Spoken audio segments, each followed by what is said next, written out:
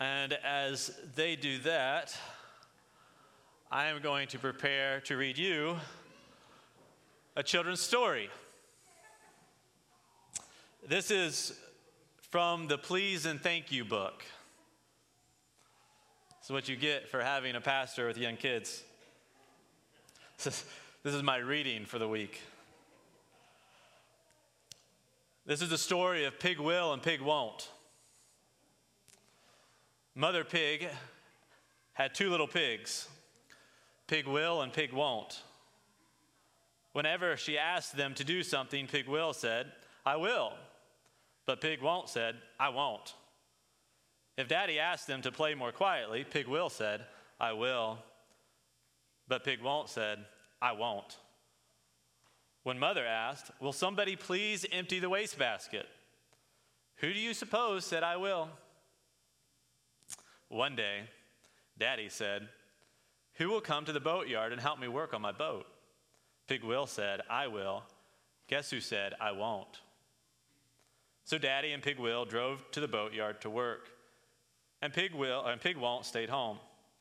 Mother Pig stayed in her room all afternoon writing children's books. She paid no attention to Pig Won't. He had no one to play with. He had no one to talk to. Pig Won't spent a very boring afternoon.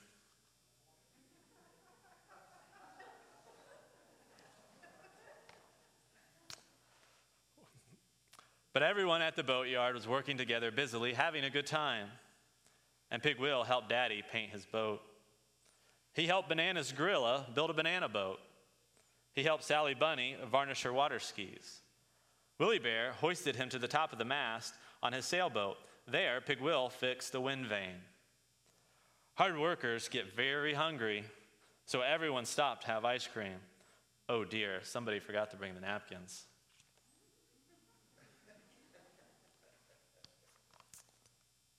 When Pig Will got back home, he told Pig Won't about the good time he had. Suddenly, Pig Won't began to understand that work, especially if you are helping others, can be lots more fun than doing nothing. "I must stop saying I won't all the time," he told himself. Well, the very next day, his mother asked if someone would help her sweep. Right away, Pig Will said, "I will." Right away, Pig Won't said, "Me too." From that day on, Pig Won't has always been called Pig Me Too. Yeah. What did you learn at church today? A bunch of pigs, right? I want to talk to you today about your will. About your will. We've been asking this question, who are we becoming? And I want you to ask yourself the question today, am I becoming the type of person who willingly does what God wants me to do? We've been looking at Romans 12:2. I feel like a lot of us are going through difficult times, or at least the world is in a difficult moment. Our country's in a difficult moment. People are divided. Everything, the coronavirus, everything, it just doesn't seem right now. And I believe that people are in a moment of transition. Right? They can be in a moment of transformation. And I think as Christians, we have to lean into making sure that we are transformed into the type of person that God wants us to become. And so we have been focusing on this passage here in Romans 12, where we are told not to conform to the pattern of this world. In other words, don't do what everybody else is doing. Don't become like everyone else that you see, but rather be transformed by the renewing of your mind. Now, the past couple of weeks, we've been talking about transforming the mind, that you actually have to think differently. As Christians, our primary thoughts have to go to the gospel. It has to go to a self-sacrificing Jesus on the cross who rose again, who we know is good, who we know is reigning, who we know is on the throne, and who we know is still at work, even in a world that seems chaotic. And we have to allow our feelings to believe that, like we have to feel what God feels in all of that. And so we want to be guided completely by basically the mind of Christ, thinking on Christ and then taking on his mind as well. And then it says, the second part of this verse, you'll be able to test and approve what God's will is, his good, pleasing, and perfect will. One of our goals as Christians should be to carry out God's will, but not unwillingly. We willingly want to do God's will. It's better to want to do God's will than to not want to do God's will and do it begrudgingly. You can only really keep that up for so long. And so I want to talk to you about the will this morning. The will is the part of you that actually tells you what you want to do. It's maybe even could be described as the human spirit. It's what kind of motivates people to do whatever they're going to do, kind of be who they're going to be, go about doing the things that they are going to do kind of long term. It kind of makes up their character. The will and the character are not the same thing, but you see a person's character when they act on their will on a consistent basis. You get to know who that person is on the basis of them acting upon the will that they have. Our wills are meant to belong to God. They are meant to belong to God. And if our wills belong to God, basically what the scriptures teach us, if your will belongs to God, what you will do and the type of person you will become, you will do good things for the right reasons if your will belongs to God. On the other hand, if your will does not belong to God, basically what the Bible teaches is that you have a corrupted will, like you are a corrupted person. And even that the good that you do, I talked to you about this a couple of weeks ago, that you can do good things apart from God. There are plenty of people who do good things apart from God, but they are still corrupted. A lot of times they're even doing them with corrupt instincts and for corrupt reasons. So they're not doing them out of a love for God or an actual out of love for other people, but they might actually be doing it out of a love for self. And so when you get to Romans 3, what you discover is in Romans 3, Paul is quoting Isaiah when Isaiah says, like, no one does good.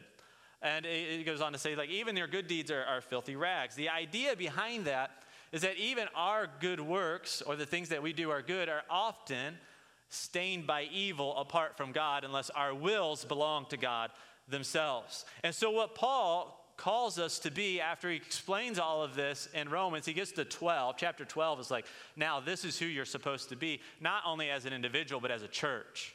He starts to talk to the church, like this is what the church should look like. This is how individuals should behave in the church, and this is who they should become if they are a part of the church. This is kind of what ends up happening in chapter 12. Chapter 1 through 11 is all about the gospel. It's all about what God has done for us. Chapter 12 is how we should react to it and what it should do in our life. You understand the gospel, if you allow your mind and your feelings to get caught up in God and what he has done for us and Jesus Christ, you will become a new person. You will be transformed, right? The theological word for this is regeneration. You'll be regenerated. You'll become new, and you will feel new, and people will see a new person. You'll be becoming a new person. Now, this person that you are becoming is a person who is like Christ, who looks like Christ. None of you will ever be Christ. Christ doesn't really take away or take out our personalities. We continue to have this similar personalities, but rather our personalities are transformed by the gospel and by the likeness of Christ. This means that as persons, out of our personality, we do the will of God. And this ultimately is who, or what Jesus portrays to us in his own life. As we look at Christ, Christ is the one who always does the will of God. And not only that, I want to show you something here. I want to show you in John when Jesus illustrates this and what he has to say about his Father. But he says, the one who sent me is with me. In other words, God is with me. God is with you, by the way, as well.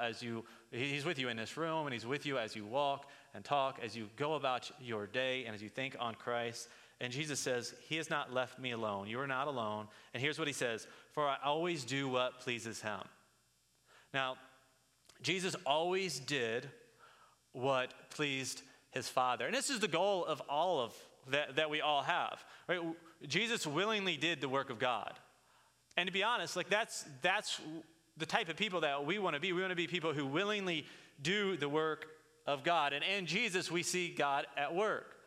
If you become like that, in you, people will see God at work. And so Jesus in no way was ever corrupted in ways that we are corrupted by the pattern of this world. And so Jesus never lived a life of corruption. He was never corrupted, but he was always doing the will of God because that's what he willingly did, and his will was transformed in such a way that he did God's will. Now, Paul is not Jesus, because I know what some of you are thinking is that, well, that's Jesus. That's the Son of God. He has an advantage. And it's true, right? I mean, he does. He's got an advantage there. He was the only sinless person. His will was different than ours to a certain extent. But Paul, on the other hand, is just like you and I. Just like you and I. Paul, on his road to Damascus, he has this conversion experience where Jesus appears to him and says, Paul, you have to stop persecuting me and you need to follow me. And what happens subsequently after that is Paul is regenerated. He's transformed. And this is one of the ways in which he describes it and kind of what takes place during this regeneration or transformation that took place in Paul's life. He describes it like this in a number of different ways here and all throughout Galatians, but I want to read from Galatians 2:20. He says this, he says, I have been crucified with Christ. In other words, he was put to death with Christ at his conversion, once he realized and understood what Christ had done for him in the gospel here. And he said, it is no longer I that live, but Christ who lives in me. And now I live in the flesh. Now the life I live in the flesh, I live by faith in the Son of God, who loved me and gave himself anymore. My flesh does not live. Christ lives in me. And so he crucifies the sinful nature of his flesh, the corruption that is in his flesh. And now he says, I have decided to live for God. Now this is strange here. You've maybe heard this before, you've seen this, you're reading this in your Bible, and just kind of don't let this get lost in you, because one of the things that Paul calls us to is to no longer live according to the pattern of this world. Well, the pattern of this world is not to die to your will. The pattern of this world, right, is to do what feels right. It's to react on the basis of however you feel or think at the moment, whether or not it is from Christ or from God. It's to react on your basic instincts.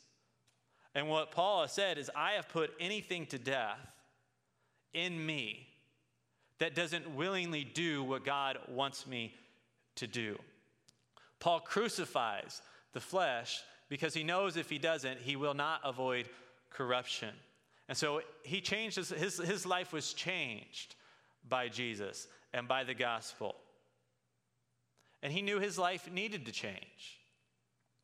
And so in this moment, as you are here, I've been asking this question for us. Like, the big question behind this series is who are you becoming?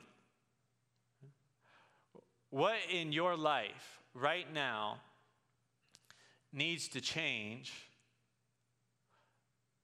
so you can become more like Christ?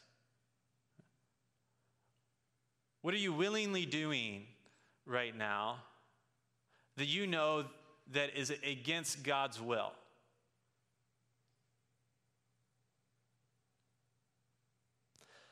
People may not even be able to see it. From the outside, you may look really clean, you may look really good, things may even seem to be going great from people on the outside. But on the inside, there's something wrong. Paul, he was one of those guys who was upright pretty much in every way. I mean, he was one of those guys, I'd like to say, that was good at being good as far as the outside world is concerned. Right? He was part of basically kind of an upper social class. Right? He belonged both to the Jews, and yet he was a Roman citizen. He went to the best schools, all of those sorts of things. I mean, Paul kind of had it made. He had big goals for his life. Very intelligent man. And basically what Paul says is, I'm going to die to all of that. Like, I'm not going to care about that anymore. Instead, I'm going to live for God by faith. I want to put to death to anything that shows how proud I am or how arrogant I am. I'm going to put it all to death. Jesus shows up actually in Paul's life, and he tells Paul that you are actually working against me. Paul was persecuting Christians because he did not believe Jesus was Lord. And Jesus shows up and he says, Paul, you're working against me. And he eventually reveals to Paul all of his pride and all of his arrogance. We see that in his writing where Paul talks about, I don't count any of that as gain. None of that is worth anything to me. I'm not going to hold that above anybody's head. He crucified any desires that he had that were against God's will. For us, I guess another way to ask this question is, what do you desire more than God? Okay. What in your life right now do you desire more than God? Do you desire to have more than God? Do you desire to be more than God? Maybe it's a certain degree. Like if I just get this degree, I can put this on my wall, people will think I'm smart. Maybe it's wealth. If I just get to this income bracket, it's going to change my life. Maybe it's acceptance, success.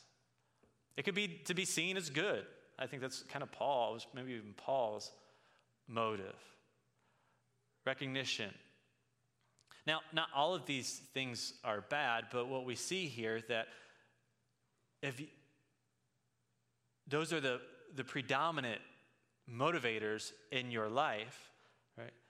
They need to be crucified so that you can put Christ in its place. And what Jesus actually teaches, and Paul as well, is that's actually how to live a full life. You can pursue all of these other things, those things can take over your will, but it's just not what leads to life, is what Paul said. Paul says, I have to crucify all of that. Jesus says, you're going to have to take up your cross and follow me. In other words, you're going to have to crucify your flesh. You're going to have to crucify anything in your life that you are putting before me, that you desire more than me. Anything that you are more motivated to do than to follow me needs to die. This is what both Paul and Jesus teach. And this is extreme. This is pretty extreme here. But I think the world would say this is extreme. But kind of the spiritual principle here that Jesus gives us, and that is in the gospel, simply this, is that death leads to life. You ever think about that? Death leads to life. I think we avoid that in our culture as much as possible.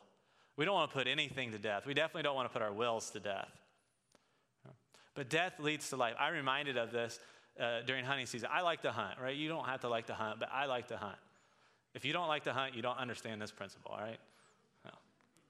No. If you're anti-hunting, you don't understand this principle.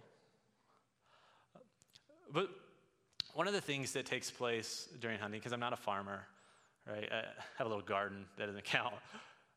But that once living organisms are what give you life. Do you realize that? If I go out and if I shoot a deer, I'm going to harvest that deer. I'm going to put that deer in my freezer. I'm going to eat that deer. That deer is going to give me life. Without that deer's death, I have to go harvest something else or go buy something at the store that has died so that I may have life. Even if you are a vegetarian, this is true. You're not eating deer, you're not eating beef or whatever you eat, but a once living plant died so that you could live. This is the principle there, that death leads to life.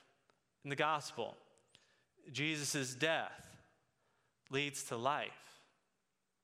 We get the grace that we don't deserve from God so that we can be whole and right with God. Not only do we know that and can we praise God for that, but it doesn't end there. Jesus' death is the reason that we know that we can have life after life. Jesus rose from the dead. So the disciples are in the upper room, right? And what they see is that they see a resurrected Christ. They witnessed Christ who had died and was risen. And what's interesting about the build up to the cross is what? When Jesus goes to pray, what is he praying? It's incredible. He says, Father, if you would take this cup from me, please do that. But what does he say? Not my will be done, but yours. But yours. Jesus had no notion of a will apart from God's. And Jesus is calling all of us to put to death the pattern of this world that is inconsistent with a living according to his. And if he says if we do, he promises us life. On the other hand, if you don't, right, it only brings death. I want to give kind of just two dangers here of not transforming your will this morning before we kind of get to a conclusion here. Because this sounds, it just sounds so weird, but there are dangers of not transforming your will, of not really taking that question seriously, who am I becoming, and giving God your will. So you may say to yourself, right, well, at least if I do what I want to do, I'm getting to choose for myself what I want to do. And this is really only partially true. If you read evolutionary biologists or psychologists, right, I'm not asking that you read into all of that, but here's my point in this, is that they are telling us that we aren't really making our own decisions, right? Is that your basic instincts are having you make the decisions that you make so that you might preserve the life that you have.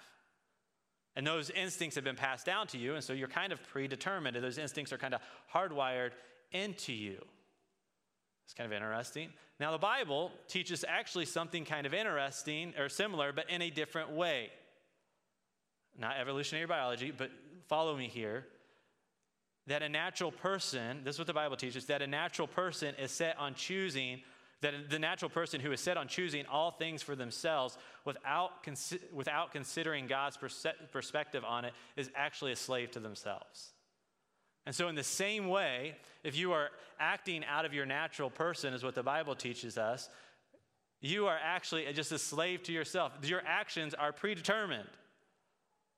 And the point the Bible is trying to make is that you will eventually get to the point that if you are always choosing for yourself, and if you haven't allowed your will to become God's will, you will eventually get to the point where you can't choose God's will anymore.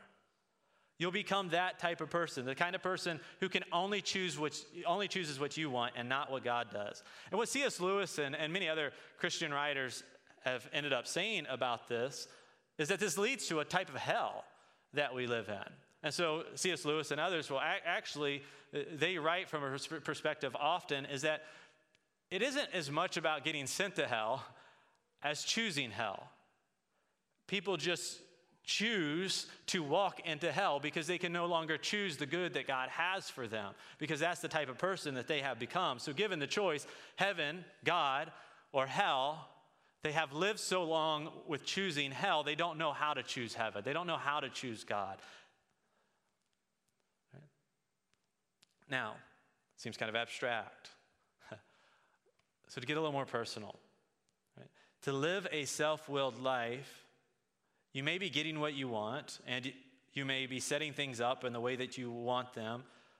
And so let's say that what you really want and what your will is telling you to do is to achieve success. Like if I just achieve success, it'll satisfy my soul. And what you mean by that is what you really want is personal fulfillment. And so here's a question for you. If your will hasn't aligned with God and you aren't willingly doing what God wants and trusting that he will satisfy you in that, do you know anybody who is satisfied by success? Right? I remember Tom Brady saying something to the effect after, I think it was his third Super Bowl victory in 2005. I'm not real sure. But this is what he said. He said, there's times where I'm not the person I want to be. Why do I have 3 Super Bowl rings? And yeah, obviously, it's in text. Why do I have 3 Super Bowl rings and still think there's something greater for me out there? I mean, maybe a lot of people would say, hey man, this is what it is. I reached my goal, my dream, my life. Me? I think, God, it's got to be more than this. I mean, this can't be what it's all cracked up to be. I mean, I've done it. I'm 27. What else is there for me?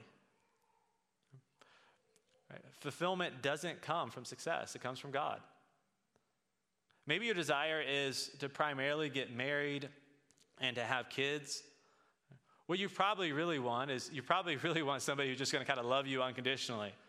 Well, do I have news for you? No. But that's impossible without God. It is. On the other hand, maybe you just want to be single and free to do whatever you want. Kind of already went over this, but in reality, all you really are is just a slave to your whims. You're a slave to yourself. You're not free to love. You're not. Anybody who is unconstrained, able to do whatever they want, whenever they want, right, is unable to love another person, is unable to sacrifice for somebody else. In a time like this, and when times get difficult, it's really hard not to do or say things that just ruin relationships and break relationships because you have an unrestrained soul. Maybe your instincts are just need a big house, I need this, I need that, and what you really are saying is I need security, I need comfort, or I need status, and none of that will satisfy your soul. Only God will bring those things. You won't ever get what you want apart from God's will. You just won't. You have a God-shaped hole in your heart and in your life that will only be satisfied by living for God. So one of the dangers is that you won't get what you want. The second is that you will deceive yourself. You will actually deceive yourself if you aren't living according to the will of God and you haven't given your will to God. This is maybe the most difficult part of the message to understand, but here's what you do need to understand. It is really hard to understand your heart and your will. It's hard to understand this part of yourself. It's hard to see this part of yourself in yourself. Jeremiah 7:9 puts this fairly well. It says, the heart is deceitful above all things and beyond cure. Right? The heart and the will, all of these things are intermixed here. He says, who can understand it? The heart is deceitful above all things and desperately sick. Who can understand it? Now, the point Jeremiah is making here, it is really hard to see who you are. Yet God knows who you are, even though you may not. And if you think one way while acting another. So this being the case, right, it's best to just give your heart to God, and hopefully he'll sort it all out. But let me illustrate how this happens, I think. And probably the easiest way to illustrate it in the way that Jesus actually illustrates this most in his Gospels. And it probably makes most of us really uncomfortable. But this is how I'm going to do it. Jesus says, where your treasure is, there your heart will be also. Jesus talks about finances a lot, and I think this is probably the easiest way to illustrate this here. And so I want to illustrate this by the way that I think it seems like in my interactions with people, how most people view their own generosity, right? So I think most people, and I could be wrong about this is right, Josh's inexact science here, but I think most people, if you were to ask them if they are a generous person, they would tell you yes. Right? They say, yeah, I'm pretty generous. I help my brother out. I do this, I do that. I give to the homeless man on the street or whatever it might be. But the truth is, doing a decent amount of research, the average American gives about 2.1% of their wealth away a year. And so it's unlikely that the average American, at least, if you consider generosity above the 2% mark, is generous. But my guess is that every time you pass the homeless man on the street and you give him $5, like you're pretty, like you might, yeah, hey, that's pretty good. Like I'm a generous person. I've done a good deed. So in the church, we're constantly encouraging people to be generous. We want people to be generous. And we encourage them. We encourage you by giving to the church, by giving to the body of Christ. That's one way that we are generous, and then we want to give away to others, and we want to pour in back to you, and all of those sorts of things. So we encourage 10%, not because 10% is the thing that you have to do, but it's the tithe. It's what we see in the scriptures, and we see it's a good starting point. If you can't start there, start lower. If you don't care about the church, if you're not a part of the church, right, give 10% away somewhere else. But we encourage 10%. Now, just because, though, as Jesus is pointing this out here, just because you give 10% away, right, doesn't actually make you a generous person in the way that Jesus would have you to. So here's the catch. It's easy for some to give away 10%. So it's much harder for some to give away 10% than it is for others to give away 10%. And so Jesus basically teaches just because you give away 10% doesn't actually mean your heart is right. And so that's why we encourage people to give away 10%, but just because you give away 10% doesn't mean you're actually doing it for the right reasons, and that it doesn't it's not like the marker that you have to hit or whatever that might be. And so Jesus teaches that some are able to give 10% without batting an eye while also ignoring some very other important problems here. And so Jesus gives a series of woes in chapter 23. He's calling out the Pharisees and religious people who have used their religion to actually become very bad people. And here's one of the things that he actually says to the Pharisees. He says, "Woe to you, teachers of the law and Pharisees, you hypocrites, but you have neglected the more important matters of the law: justice, mercy, faithfulness. You should have practiced the latter." So in other words, you should be giving, you should be generous in this way and figuring out how to give and all of that, but without neglecting the former.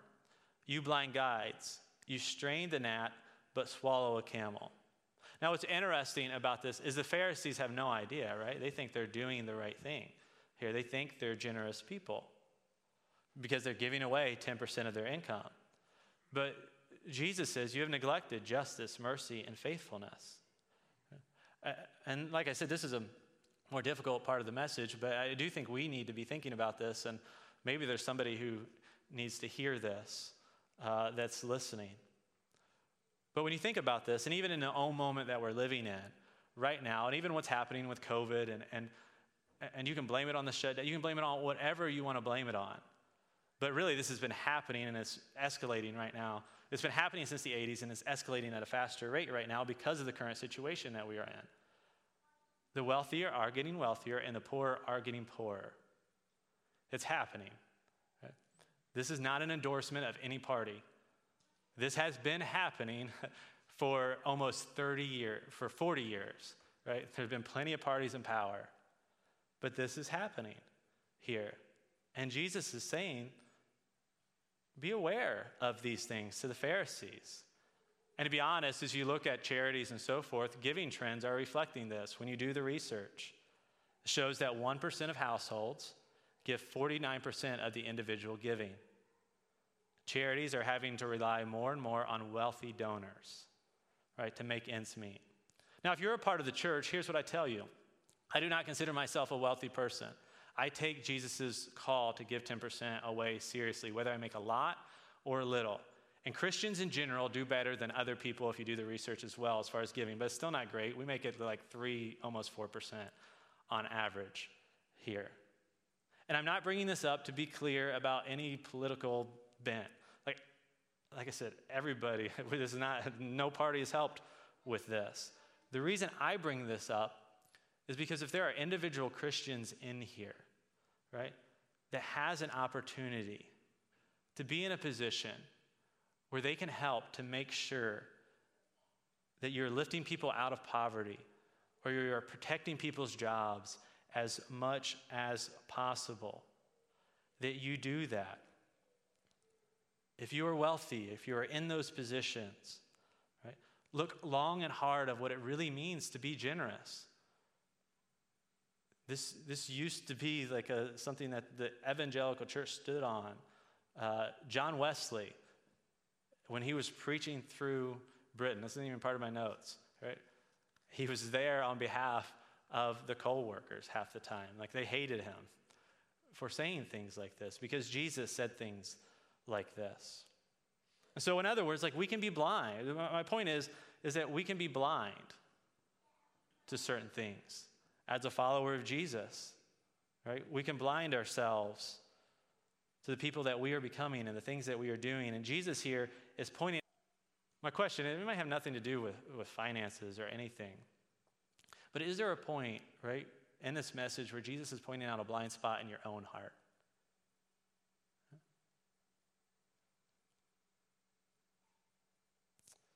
You see, we want to do God's will.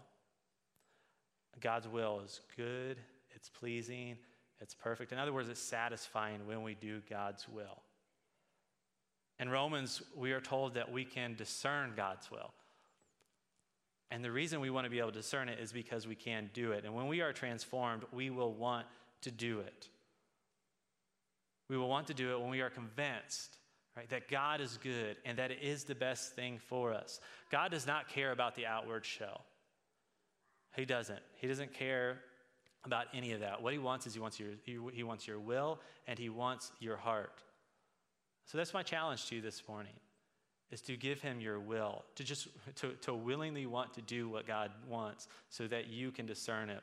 Romans 12:1 says this, therefore, and this is how we're going to do it this morning, therefore I urge you, brothers and sisters, in the view of God's mercy, to offer your bodies as a living sacrifice, holy and pleasing to God. This is your true and proper worship. And so here's basically what God is calling us to do. Offer our bodies as a living sacrifice. In other words, if you want to do God's will, you have not been doing God's will, and it's time for you to do God's will, you have to surrender your own will. You have to give God your will. You have to be a living sacrifice. You have to crucify your own will. You have to give it to God. You have to let God be God. Right? Worship flows out of your surrender to God. Your confidence flows out of your surrender to God.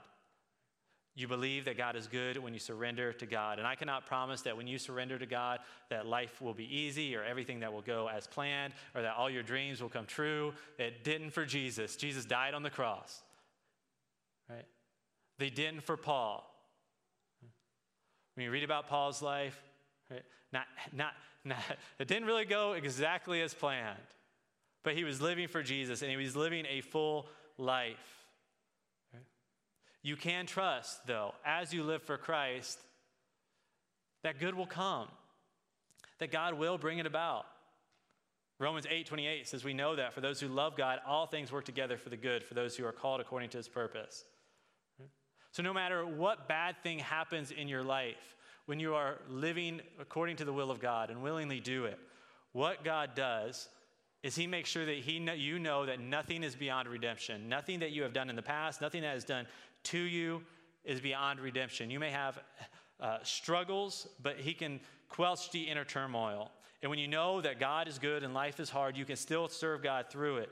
And you can be encouraged by him, and you can encourage others in him. I think just on the top of the mind, somebody in our church who is like this is Gloria Miller, who has just been beaten up by cancer. All of her plumbing's been redone, all of those sorts of things. And she gets cancer again. She's in and out of the hospital. And every time somebody gets cancer almost in our church, she's on the phone with them, encouraging them, telling them how good God is, because she knows ultimately God gets the victory no matter what happens in her life. You have to surrender to God and trust that God is in work in you. You have the Spirit of God. He is in you, and he is directing your will. Paul says, it's not I who lives. And so walk according to the Spirit of God who is leading you and showing you to Christ. If he's called you, we talked about generosity. If he's called you to be generous, be generous. If it's towards someone, be generous towards someone. If God puts someone on your mind, reach out to them. I was telling somebody, past 3 weeks have been tough on me. I've been told some things that are just heavy, and different things are going on. I heard about Brian, and so Thursday I heard about Brian, and so I get a text Thursday, and that was on top of a bunch of other things going on. I get a text that said, somebody said, hey, in my prayer time the other day, the Lord had been telling me to tell you this, and I've put it off until now. I'm sorry for the delay. And he said, stay encouraged. It has been on my mind all day to tell you this. Sorry it took so long to get to you. Right? That's the Spirit of God at work in that person. The Spirit of God is at work in you. If God prompts you to do it, do it. If God convicts you of sin, repent. If God prompts you to get busy with some type of ministry or some type of work in your life, do it. Doing the will of God is a powerful thing, and you experience and you see God at work. To end, here's just what I'm going to challenge you to do. Right? Often life change, regeneration, transformation happens just by making a decision. just by making a decision. So maybe during the course of this message, something has just come into your mind or into your heart, and you say, God, I've got to willingly give this to you, and may not my will be done, but your will be done with this. Think on that, and then decide right now to give that to God and to do his will. Decide that now. Let us pray.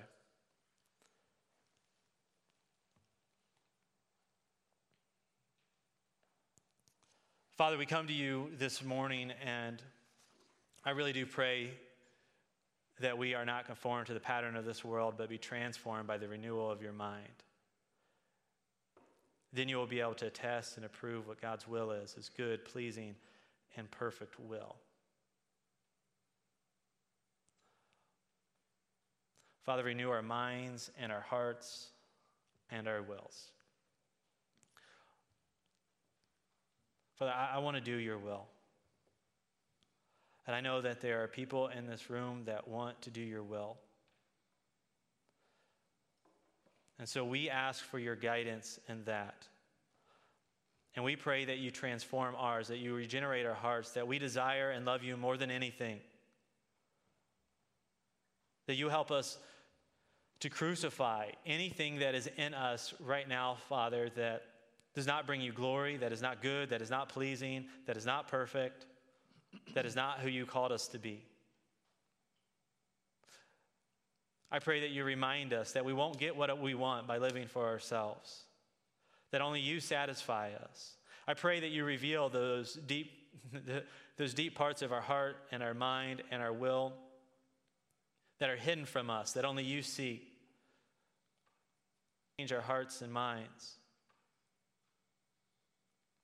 so that we would correct and willingly follow you. And at this time, Father, before we take communion, I pray that we would think on Christ.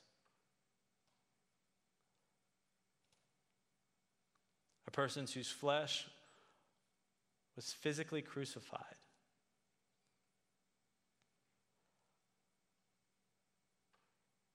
Who died so we might put to death our will, so that we might become alive to him, the one who was placed on the cross, bled and suffered, and then put in the grave, and in 3 days rose again so that we might have life. Might we trust that he actually understands what brings us life? And may we live according to his word, his way, and his will.